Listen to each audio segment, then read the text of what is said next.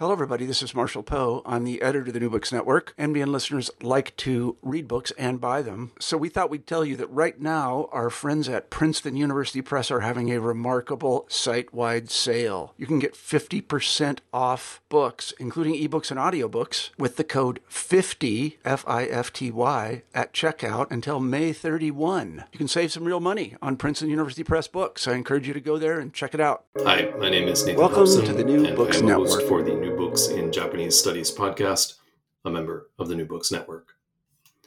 Today, I'll be talking with Kate Sylvester about her book, Women and Martial Art in Japan, which is out from Routledge in 2023. Sylvester's book examines sport, gender, and society in Japan through the author's extensive experience and ethnographic research as, on the one hand, a kendo practitioner at elite international levels, and on the other, a practitioner in Japan. Sylvester focuses on kendo as a university sport, placing her own experiences as a veteran foreign competitor, working within the hierarchies of that system, within the context of the ideologies and lived realities of gender in contemporary Japan.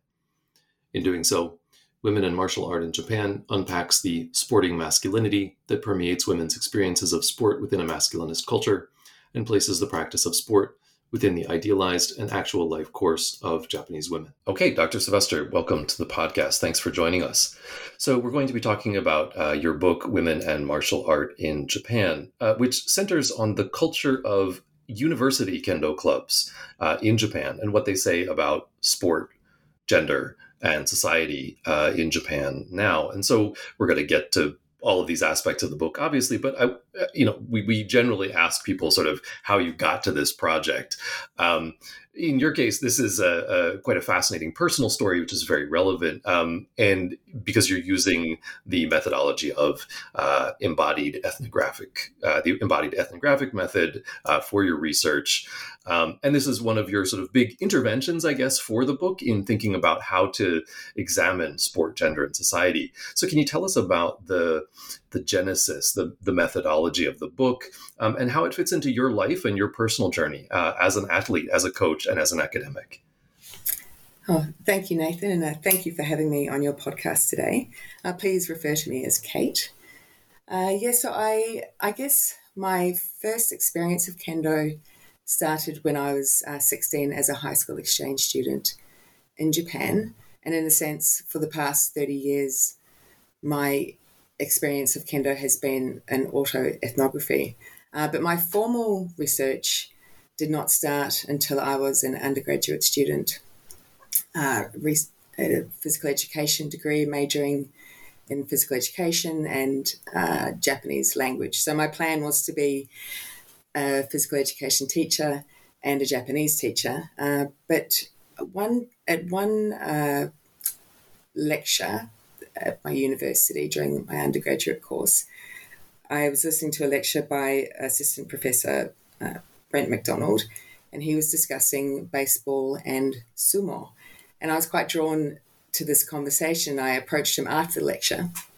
We started to talk about the Japanese sport culture, and he invited me to his office to continue talking about it. And from there, I told him about my kendo experiences, and there's a bit of a pause, and then I was competing for Australia at the time, and I was on the national team.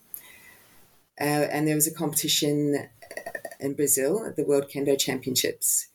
And during that competition, I had a really incredible experience competing against a Japanese team member. And during that time, I experienced aiki, or connection, and a feeling of mushin, which is a no mind in a kendo context.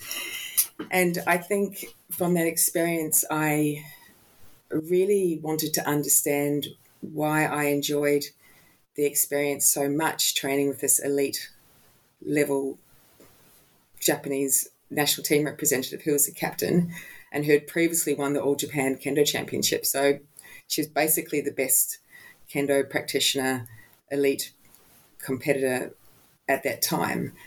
But during the match, speaking about this aiki or flow experience, I reveled in that moment so much. I enjoyed the fight so much that I didn't feel this desire to win, although we had scored 1 point each and it was equal.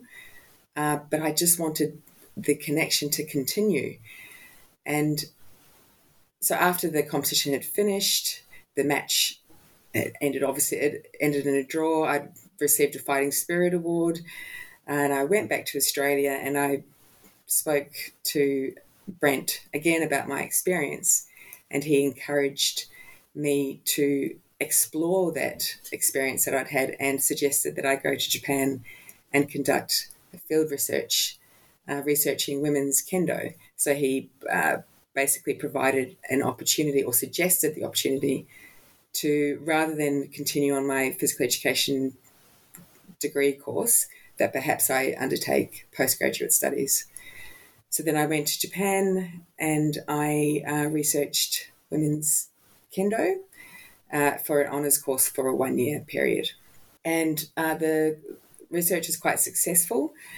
And so the fieldwork basically was a pilot study for my PhD research that conducted an 18-month ethnographic, so participant observer research project at one Japanese university.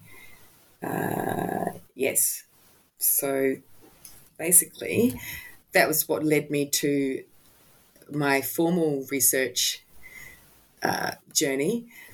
But I was quite thankful to Brent McDonald at the time, because he was basically a mentor who, obviously from an academic perspective, he saw great interest in the research, but also from a personal perspective, he really encouraged me to undertake a personal journey of discovery. So understanding what was actually happening during that match and trying to understand my connection or relationship that I felt with Japanese women's kendo in particular. And of course, the PhD research really helped with that. I not only researched women's kendo and women's sport in Japan, but also I came to understand why it was so personally significant for me to train with women, and especially elite Japanese women. And that, of course, but that happened at the end of my research project, that I realized why it was so significant to me. Yes. Yeah, thank you for laying that all out. And that's a big part of what chapter 1 of the book is sort of describing that personal journey that led you to the writing of the book. And I guess I can't be the first person to say that it's an unusual path from the flow state in the Kendo World Championships to an academic book. But it does make a lot of sense when you put it out that way. And this is, like I said, it's a big part of the sort of beginning of the book, chapter 1, examining culture through the body. And that kind of pairs as a unit with your chapter 2, which is shared humanity and embodied ethnography. And there you talk about some of the difficulties that you encounter actually when you're doing this ethnographic field work, specifically with deconstructing the power imbalance of the University Kendo Club where you did that field work, and looking at the hierarchical relationships, which, as you say, tend to form the basis of Kendo Club organizational structures. So can you tell us about how you identified and managed these challenges as a participant observer? And specifically in the book, you focus on reciprocity and sort of various forms of reciprocity and how that's constructed within these relationships, and how the relationship that has with maintaining a kind of order and also helping people to grow. You also talk about drinking and other things too, but if you could sort of explain how those relationships and the challenges of them informed your fieldwork, and how your fieldwork informs your perspective on them. That's a very good question. Thank you. So in terms of identifying the hierarchical relationships, I think that's quite easy in sport environments because there's a group of bodies that need to be organised. So basically, and it was replicated across all kendo spaces, the same organisation of bodies. So basically, it was divided by gender first, and then by, so you'd have a male club on one side of the dojo and female club on the other side of the dojo. And then they would be lined up in by year level. And then the teachers and instructors and people like myself at the time, who was a guest initially, we're positioned out the front.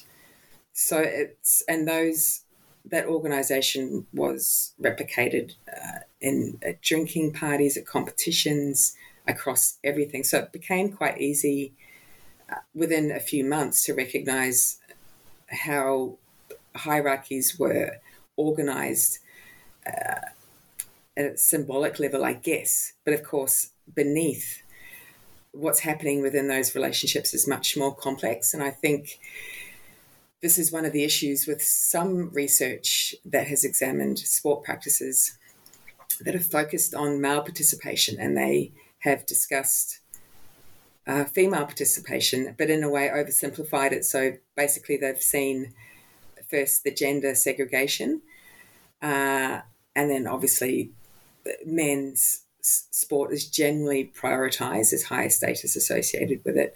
So, and also women tend to do menial tasks within the club when the club is working together as a unified club. But I think those are all very surface level practices, and when the clubs are separated, how the clubs operate within their same-sex hierarchies is it's quite different for males and females. And I spent most of my time with just the female club. And I think once I recognised the pattern of how bodies and practices were organised to fit within a hierarchical mould, I really needed to understand what was happening within the women's club and beneath the surface. And it was quite complex, and I was actually very much an outsider for quite a long period. So I needed to find a way to develop a rapport with the members and try to deconstruct the imbalance of power that was there, because I was positioned as a guest. I was much older than the students. At the time, I was 36. They were aged between 18 and 21. I had a higher rank. So at the time, I was 5th Dan in Kendo. I was also a national team member. I was also a friend. Well, I wouldn't say a friend. I had a very good relationship with the wife of one of the main sensei.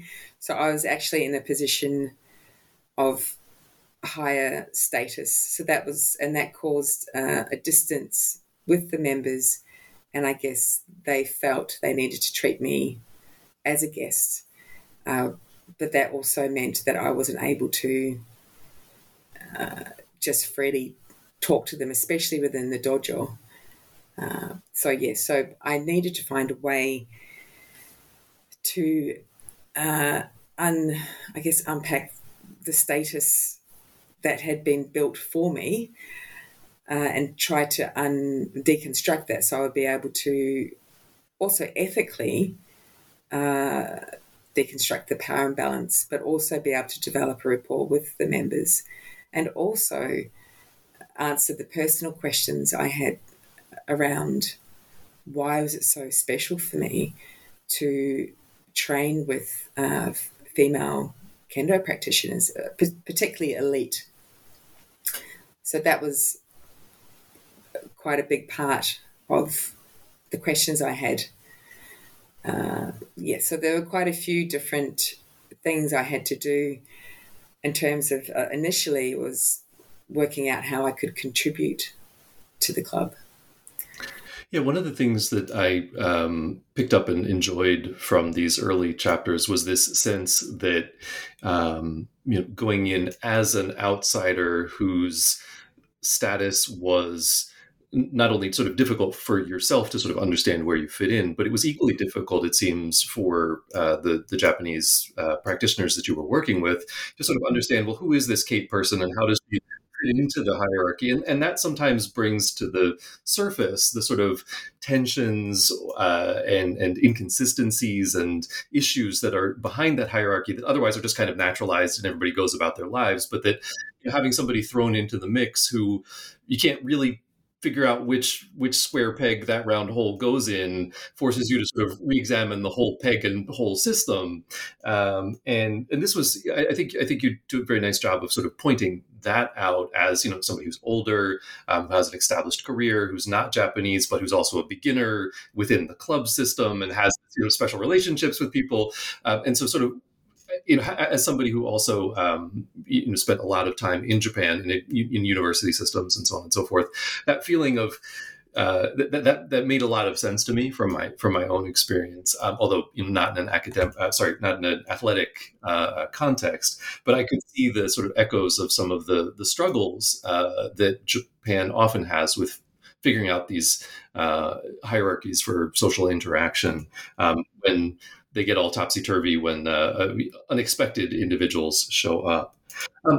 So the other thing that comes out here in this these early two chapters that I just wanted to touch on quickly here, because it gives us a transition over to specifically chapters 3 and 4, is this idea that you bring up of sporting masculinity. This kind of you describe it as almost in some ways androgynous, but that it's not quite. It has a sort of androgynous affect sometimes. But that's an interesting idea of sporting masculinity among female athletes, especially because in chapters 3 and 4, we're going to be talking about gender ideology. I wonder whether you wanted to comment on that before we get into the chapters at all, or should we just try and take it up there?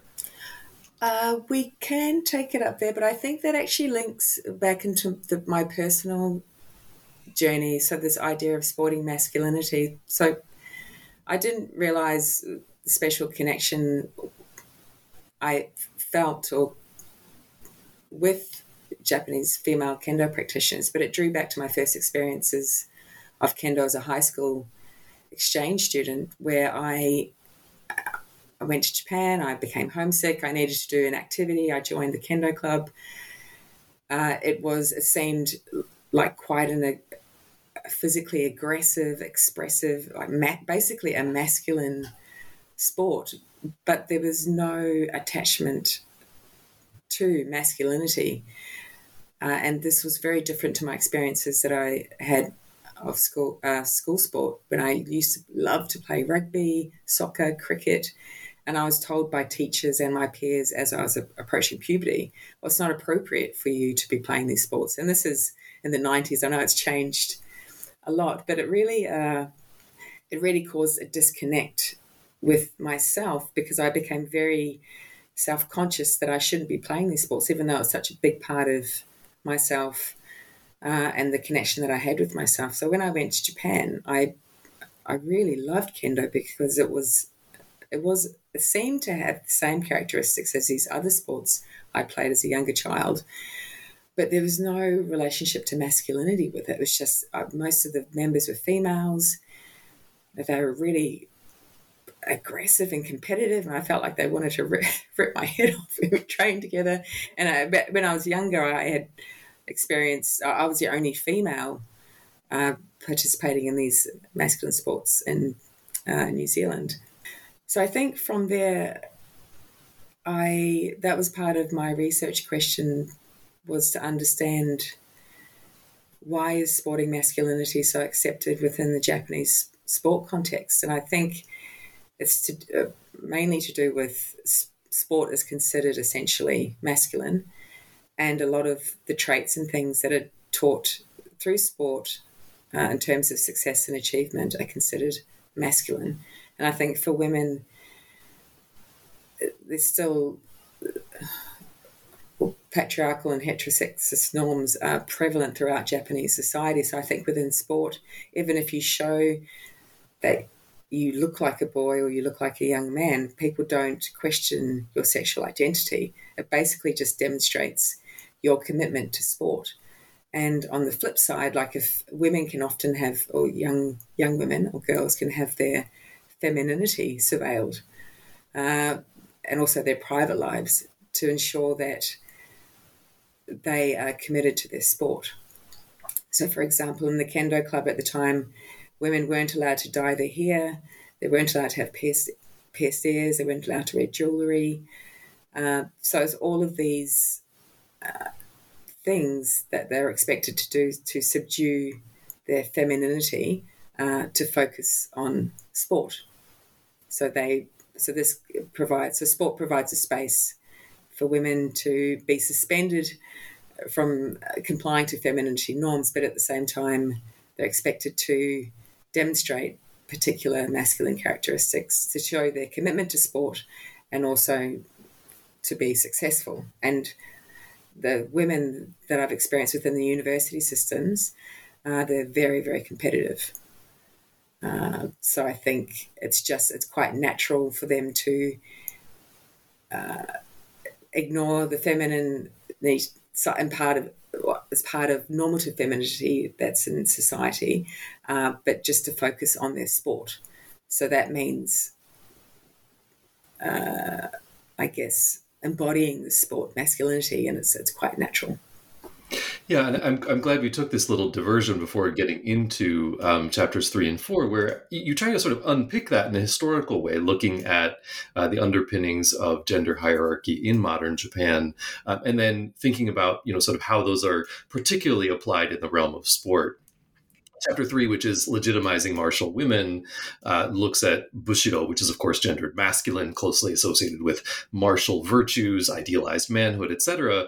But then you look in chapter 4 at the sort of obverse of that, which is the Ryosai Kembo, or good wife, wise mother ideology, which in many ways has been the most influential sort of top-down imagination of ideal womanhood.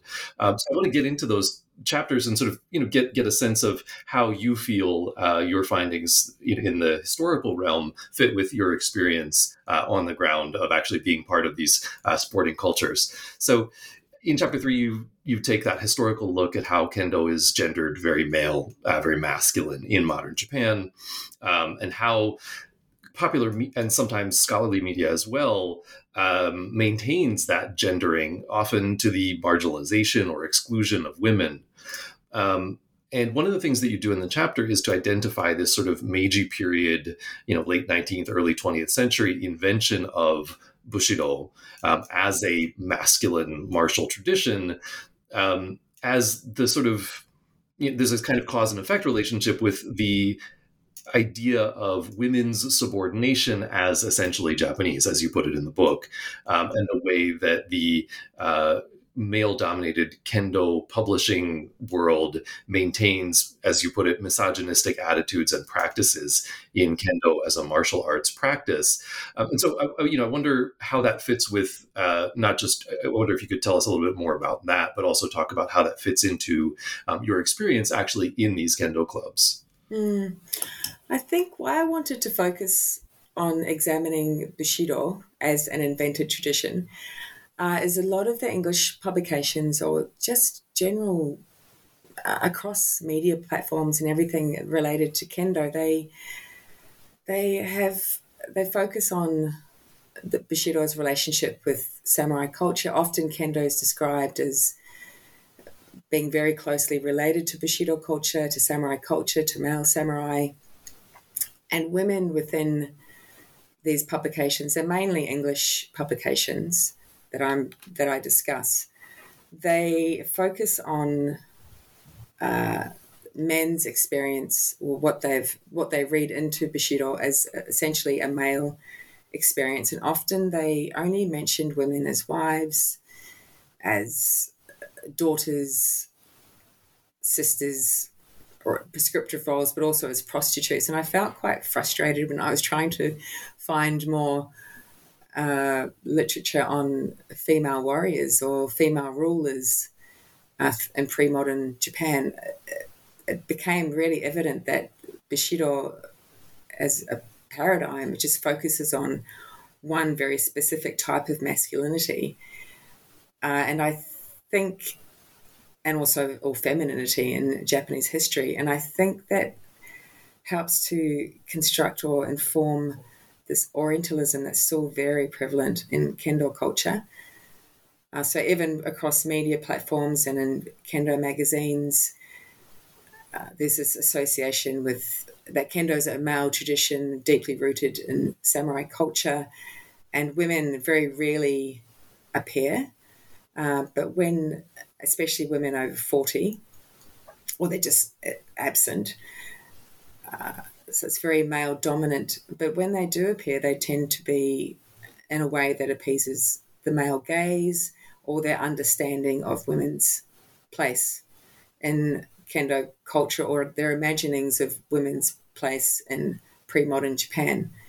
So I think some of the kendo practitioners that may listen to this may not like it when I say that, particularly the male ones, but I think quite a few men, maybe of the older generation, are quite consumed by this samurai fantasy, that they connect kendo to pre-modern Japan without the understanding of how the Bushido ideology actually developed in Meiji Japan as a way to unify and assimilate Japan, with also for imperialistic purposes, through this idea of Japaneseness with association with pre-modern Japan and samurai culture and Budo culture.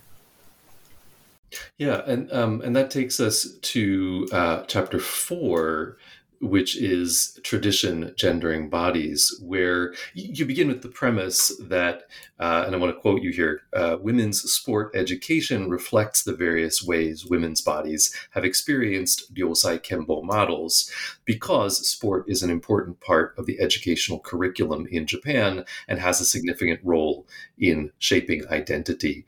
So in the way that we're using it here, maybe we should just give our audience a quick overview of what Ryosai Kembo has been and is, and how it, as a prescriptive recipe, constrains women's roles in family, society, work, etc. And then, of course, how that figures into sport generally and kendo specifically. So Ryosai Kembo was part of the Meiji period Reformation, reforming ideal womanhood based on this good wife, wise mother educational ideology. I guess the equivalent is Bushido for men.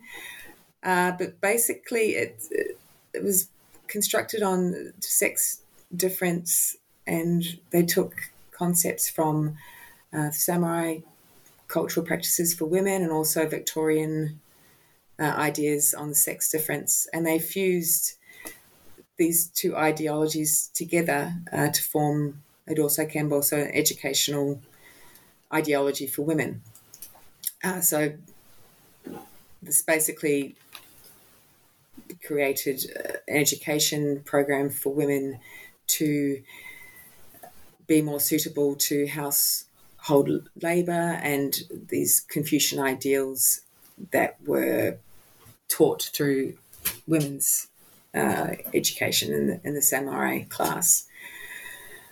So quite a few scholars have noted, though, that Ryosai Kembo, it was very much an educational ideology, but to how much it really reflected the lived realities of women is dubious. And even if we look back to samurai class women's education, like there was the Confucian text of Kaibara's Onna Daigaku, but it's not known how much women actually abided by the texts. So again, I think Ryosai Kembo, or even samurai women's education, is reflective of what was expected of women at the time, or a certain class of women, the samurai in the Tokugawa period, but also Ryosai Kembo was really focused on middle-class women's education, and they were set to set an example of ideal womanhood to Japan as a whole. So in sport education, from what I have read, was, of course, before the Meiji period, women's sport education wasn't really, well, there was an education for most of the Japanese population, but for samurai class women, they basically only practiced naginata, There were some women did practice some other martial arts, but primarily it was naginata. And coming to the Meiji period, I think educationalists were quite concerned with the idea that sport or physical exercise could masculinize women, could hurt their reproductive health. So initially, exercises just taught appropriate femininity of the time, which is politeness, grace, and that was through the introduction of Swedish gymnastics. But later, heading into pre-war Japan or in the early 20th century, exercise switched up slightly to cultivate women's robust health so they could bear strong children to strengthen Japan, and that was part of their imperialistic mission. So those were very much the early foundations of Rosai Kenbo, but again, it was very much an ideology, and again, how much women actually abided by that educational philosophy it's not known, or it's not sure. But it has remained a part of the hidden curriculum in education right through to this present day.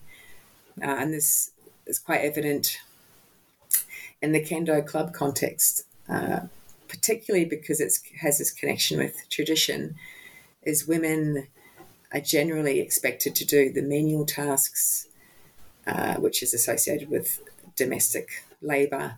Men's performance is prioritised. Men have more resources and opportunity allocated to their development, and also competitions have higher status.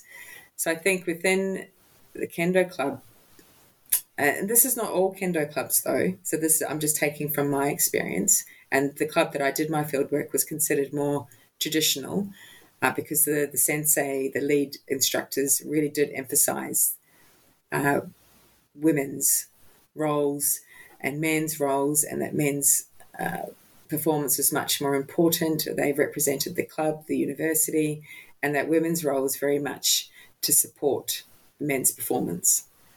But of course, that was symbolic level, and women didn't feel oppressed consciously, even though I think how they were restricted resources and opportunities and funding, for example, was an example of gender discrimination. But I think they were much more focused on what was happening within their own club, within the women's female hierarchies. So they performed, I guess, traditional roles in terms of what was expected of them within that Kendo club context, the bigger, the broader club. But I didn't get the feeling that they were emotionally disturbed by the fact that the men's Kendo was prioritised. And actually, some of the roles that the women were expected to do, like, for example, they would have to set up the guest house, set the bedding, prepare meals. If we're on club camps, women would be mainly responsible to do all the catering tasks. I think they could actually develop a lot of confidence through practicing how to do those tasks. I mean, even though they're considered women's responsibility in society still in Japan, but I think it was a really good opportunity to develop practical life skills. Well, that's how I perceived their perspective to be.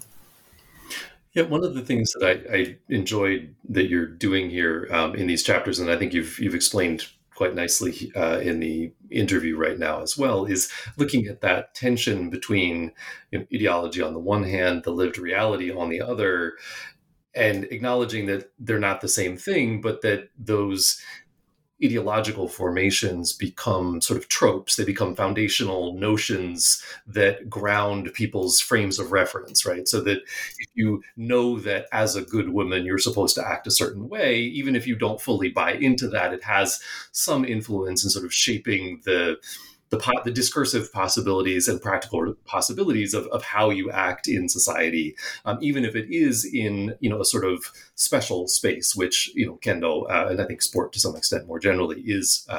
women.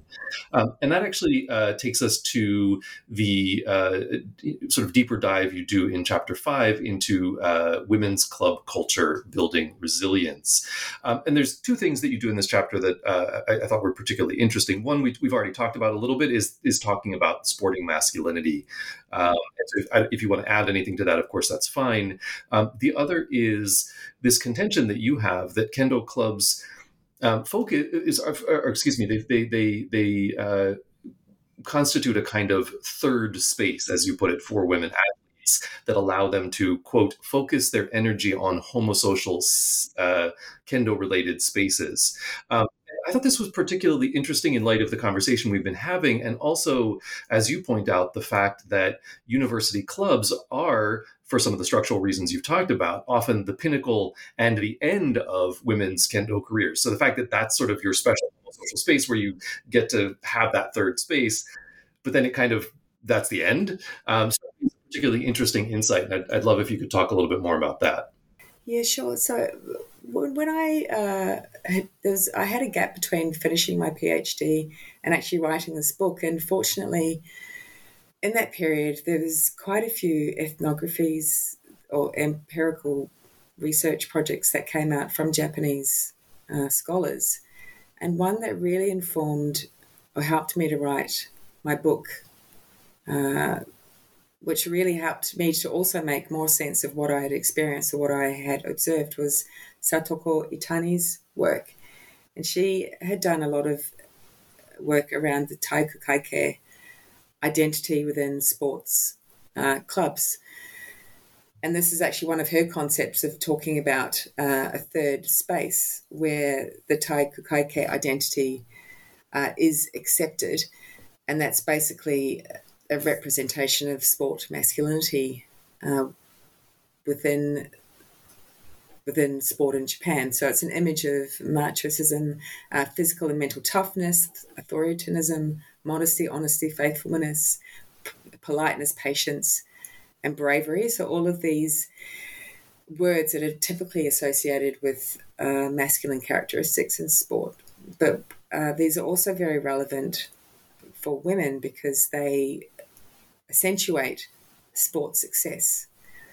So I think in terms of creating a third space, so it creates a safe space for women for persons who may be transgender or different sexual orientation, because their sexuality or their gender identity is not questioned, because women are generally assumed to be cisgendered or heterosexual. So their gender identity or sexuality is not really put into question while they're participating in sport, because it's expressing masculine characteristics and showing your commitment to sport through expressing masculinity is seen to be conducive to successful sport. So, of course, also gaining results through your sport participation really has quite a great impact on the universities as well. So the more successful the sporting teams are, the more students they're going to attract to the university. Of course, that's more fee-paying students and so forth.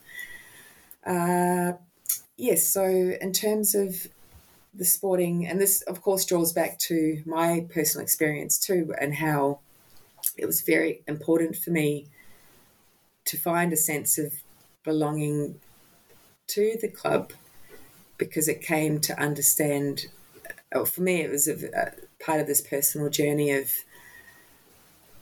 understanding that sports masculinity is acceptable. And it was quite strange because, I mean, as we know, Japan is quite a gendered society, and with quite a few issues with gender-based discrimination, harassment, and violence, for example. But it's within a Japanese kendo context that I feel that I'm able to be myself the most.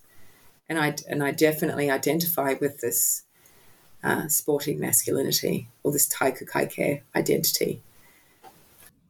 While you're thinking there, I hope you don't mind if I cut in. Because, one of the things which was interesting to me, you talked about the sort of the Taiku Kaike identity, right? The identity of the, what would you say, the sort of sports community in a sense, in Japan. On a personal level, I related to this both having worked at a university that is known entirely for its sports and not its academics, which was an interesting experience teaching, but learning sort of from the inside something about that. And I also have a sister-in-law who was on a softball scholarship for high school, and sort of have absorbed some of this from her as well. And thinking about the ways that there is a possibility for this kind of a space that is outside, as you put it, a third space, sort of outside of the normalized flow of a woman's life, but that because it ends with university, it strikes me as sort of, in an interesting way, it's I don't know if this is a tangential or sort of observation, but it strikes me as a little bit like some of the analysis of the Takarazuka Theater Review, where you have it's an all women's, all female troupe where women are acting in male roles, and they're doing so in a sense to learn how to be better women, right? And at some point you graduate from Takarazuka as well, right? You sort of, and you're supposed to at that point sort of go on to be part of a mainstream Japanese society and act as that sort of Yosai Kembo model of Japanese femininity, and you know how to do that better because you understand the other side of that as well. It struck me that there's a weird sort of parallelism with what's happening the way you're describing it in sport. I don't know whether that's accurate or not, but it seemed to me an interesting avenue to, just for myself at least, to explore. I think with the Rosai Kembo ideology, I don't think we can call it Rosai Kembo even though there's definitely women's education, I think how women's education is formulated or constructed now definitely shows remnants of Rosai Kembo ideology of the good wife, wise mother. But I think women's role has definitely developed, and I found now through my research is that very much women are expected to gain employment after they graduate from university and actually maintain that employment throughout their lives. So I think going back to that, my point I wanted to make was, yes, so I think with university, it creates a sport club environments, create this bubble, the safe haven for women that may have different gender identities or they don't fit within the heteronormativity. But I think what happens is after women graduate from university or they're not in those elite environments anymore, that's when they are expected to conform to these femininity norms in their appearance.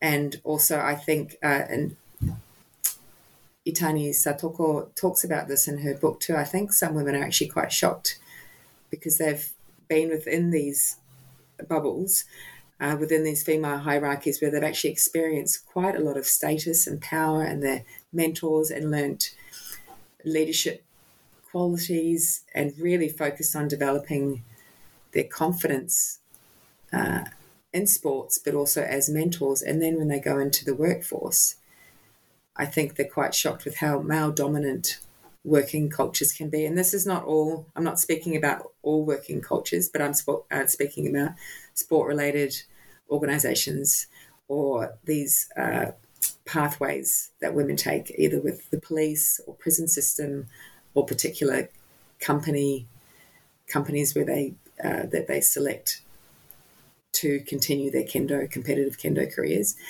But I think the most status is for women's kendo in Japan is associated with a university kendo. And I think that's related to the business model of universities, where still competition success can draw potential students. And I think once they retire, once they graduate from university, this is where this remnants of it also can come through, is that women, the social the construct is that women will get married, have children, become wives. But again, that's a symbolic level ideology, because many women want to pursue careers or continue kendo through marriage. I mean, some women are returning to high-level kendo 3 months after having children. I mean, that's quite incredible when you consider how difficult kendo is when you've had a break even from injury, but coming back from childbirth. So I guess the shock is definitely that they experience so much status. Like as fourth year students, as senior students, they're almost treated like gods. I mean, even I was 36 at the time, and I felt so intimidated by the presence of these 22-year-old senpai, because they really embodied, it was almost like they had been waiting 4 years to step into this status role, and they really reveled in it. So I think once women, they graduate from university, they don't really have the same level of status or experience of empowerment that they did when they were operating within these homosocial female hierarchies, and also the status associated with their competition results. Even though it was lower than men's results, it still had quite a lot of status associated with it. Yeah, and so we're recording the same week as International Women's Day, when the OECD puts out its annual report. And once again, this year, Japan was very near the bottom of the barrel at 28 out of 29 in the OECD for gender disparity in the workplace. So it would hardly be surprising that you would go from, stepping into that high status role, having many individual accomplishments, and so on, and then finding the workplace to be a shocking role reversal in many ways. So that sort of tracks a lot with what's in the news as well. And it does lead us to your conclusion, where you're thinking about the future of gender in sport in Japan more broadly, specifically referencing kendo, of course, but you also look at the women's football squads, the soccer squads, the Nadeshiko, who have been extraordinarily successful, the 2020 Tokyo Games, and so sort of where women's sport is now. And so I wonder if we could touch on that in closing before talking a little bit more about what you're up to these days with your research. Yes. So, I mean, of course, even though there are these practices, the gender pay gap is still significant. There's definitely issues with sexual harassment and violence across Japanese society. I mean, I was quite shocked when I wouldn't say shocked. I've become quite used to it, but even with this increased awareness with taibatsu, corporal punishment, and that it's not acceptable to sexually harass or power harass women, there's definitely more of an awareness. But I remember sitting in spaces where these conversations were happening around me, and I just had to listen and not try to react or engage with them. But it seems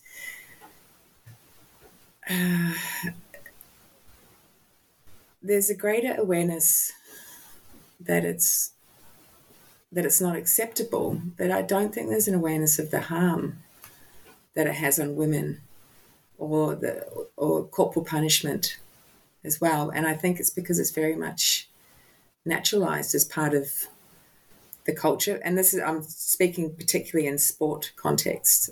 I know there's a lot of changes happening across different facets of society. So I think there's definitely it's very difficult to shift this notion of tradition or that's associated with male domination in sport culture. in Japan. But in saying that, I mean, there are so many things, positive things that are happening. Of course, we know Nadeshiko was hugely successful, but we can see the gender pay gap was enormous. They received very little remuneration for what they achieved. But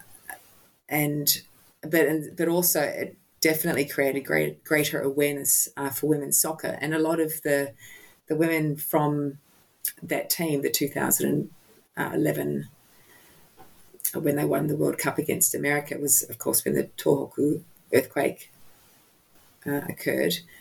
And they were very much considered the leading light to help Japan through a very, very, very difficult time. And quite a few of the athletes have gone on to do, from the team, have done quite good things. So a few things to note is that there's a program called Nade Care. So Nade Care, I think it's an abbreviation of Nadeshiko Care. So it's to help athletes in their post-athletic careers, females specifically. There's the We Empowerment Soccer League, which is a new professional female soccer league it's led by a woman as a chairwoman. Notably, and this is quite significant, is retired national team member Nagasato Yuki. She made history by being one of the first women to play in the men's professional league in Japan. And this is quite significant because even within kendo, it's very rare that women will coach men or referee men's competitions. So this is quite symbolic that she played in this men's professional league. And there's also, at the Olympics, there were quite a few national team coaches. The Nadeshiko actually had a female head coach, Takakura Asako, and also the volleyball team had a head coach as well, Nakata Kumi. The teams didn't do so well in terms of the success that was expected of them, the pressure of performing in Japan in the Tokyo Olympics. So the Nadeshiko finished top 8 and the volleyball team finished in 10th place. But I think this again, unfortunately, if they had been successful, winning gold or at least silver, I think it really would have opened more doors for female coaches. But in a way, the success, or not, I wouldn't say it wasn't a success, but they didn't achieve a result. It kind of reaffirms that women can't coach.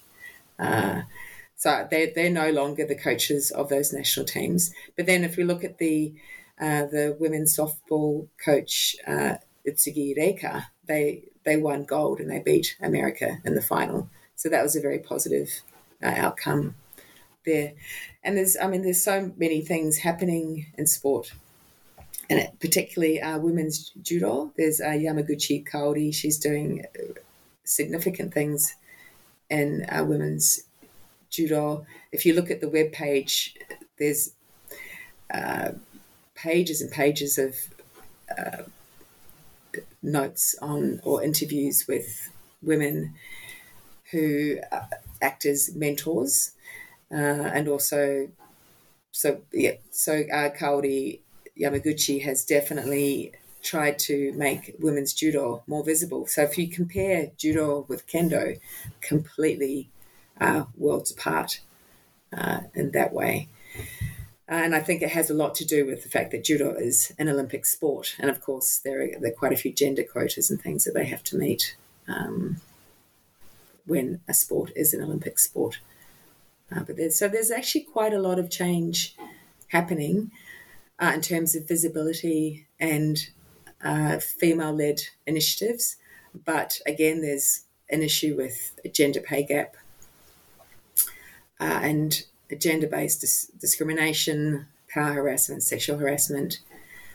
All of these things are still very much big problems. And I think this was one of the main motivations for me to write my book was that over my 30 years, I've heard so many stories from my friends that, and I've never been able to say anything. So I've been silenced in a way to protect them. But I think sexual violence and sexual harassment and power harassment within sport it's still very much a problem that is silenced. And it doesn't only affect women, it also affects men and boys. And I think it's definitely connected to the image of sport being masculine and sporting organisations and sport leadership being male dominant, and also this connection with male domination having very much a connection with tradition. So anything that's labelled with tradition is much more difficult to change. Yeah, and at the same time, what you've just laid out for us is ways in which those traditions and practices are being challenged in some ways and changing, and that could mean we're in this very interesting transitional time, which must be an exciting time to be researching. So I'd love to know what it is that you're working on now that you've got your book out. Yes, so I did a field work last year. I travelled to Japan, and it was very exciting because I hadn't been to Japan for 3 years because of Corona. But I examined, so that was the next step. So I very much during my PhD research, I examined how women experienced university kendo and their perceptions of opportunities, which was connected to the perceptions of their social worlds. But this time on my field trip, I examined just not kendo, but actually other sports. So I surveyed a range of sports within one university just to examine how women perceived the relationship between sport and what's considered normative femininity in Japan now, in contemporary Japan. So I guess there isn't any contemporary research in English anyway. There's a lot of work happening with the Japan Society for Sport and Gender Studies, the Nihon Sports to Gender Gakkai, and there's a lot of ethnographic work coming out from a number of scholars. But a lot of the publications are in Japanese. So I refer to a lot of their work when I'm writing my research into English. So there's a lot happening in Japan. It just hasn't been shared globally yet in terms of sport and gender studies in Japan. Yes, so that's one thing I'm working on, but I'm also in the process of applying for a grant to research how kendo is practiced in Sweden. And it's interesting because I think in some ways the way that kendo's participated in outside of Japan very much hold on to these traditional notions of masculinity and femininity and connect our kendo experiences to this concept of Bushido. And I think most people that practice kendo don't understand the process of the evolution of Bushido. And part of my research now is very much it's autoethnographic because I'm experiencing a type of sexism in kendo that I've never experienced in Japan or even in other countries. And it's interesting because in Sweden, it's quite well known. It ranks quite highly on the gender gap index. It's considered to be quite a gender equal society. But then I want to examine why am I experiencing a feeling of sexism or gender inequality within a martial art, within a society that has many more practices and policies in regards to gender equality. So I think it very much has something to do with how people connect kendo practice to what they imagine Bushido, samurai culture, or kendo practice to be in Japan without actually understanding that Japan, kendo and sports in Japan are actually developing quite well, I wouldn't say rapidly, but kendo has definitely changed to coincide or to complement the changes that are happening in Japanese society. So there are more changes happening in Japanese kendo or Japanese sports than what is perceived from the outside. And I feel that how kendo is practiced in Sweden still, it's almost stuck in, and in some other countries as well. It needs to connect more with the changes, the significant changes that are happening, which happens in culture. Like, culture is always in motion, it's always changing, it's never fixed. And I think the way that kendo is practiced outside of Japan needs to catch up with the reality of the changes that are happening within Japan in kendo. Well, that's fascinating. And I hope we'll have a chance to get you back on the podcast to talk about that sometime soon. So good luck with the grant. And thank you again for joining us today. Thank you very much. All right. Take care.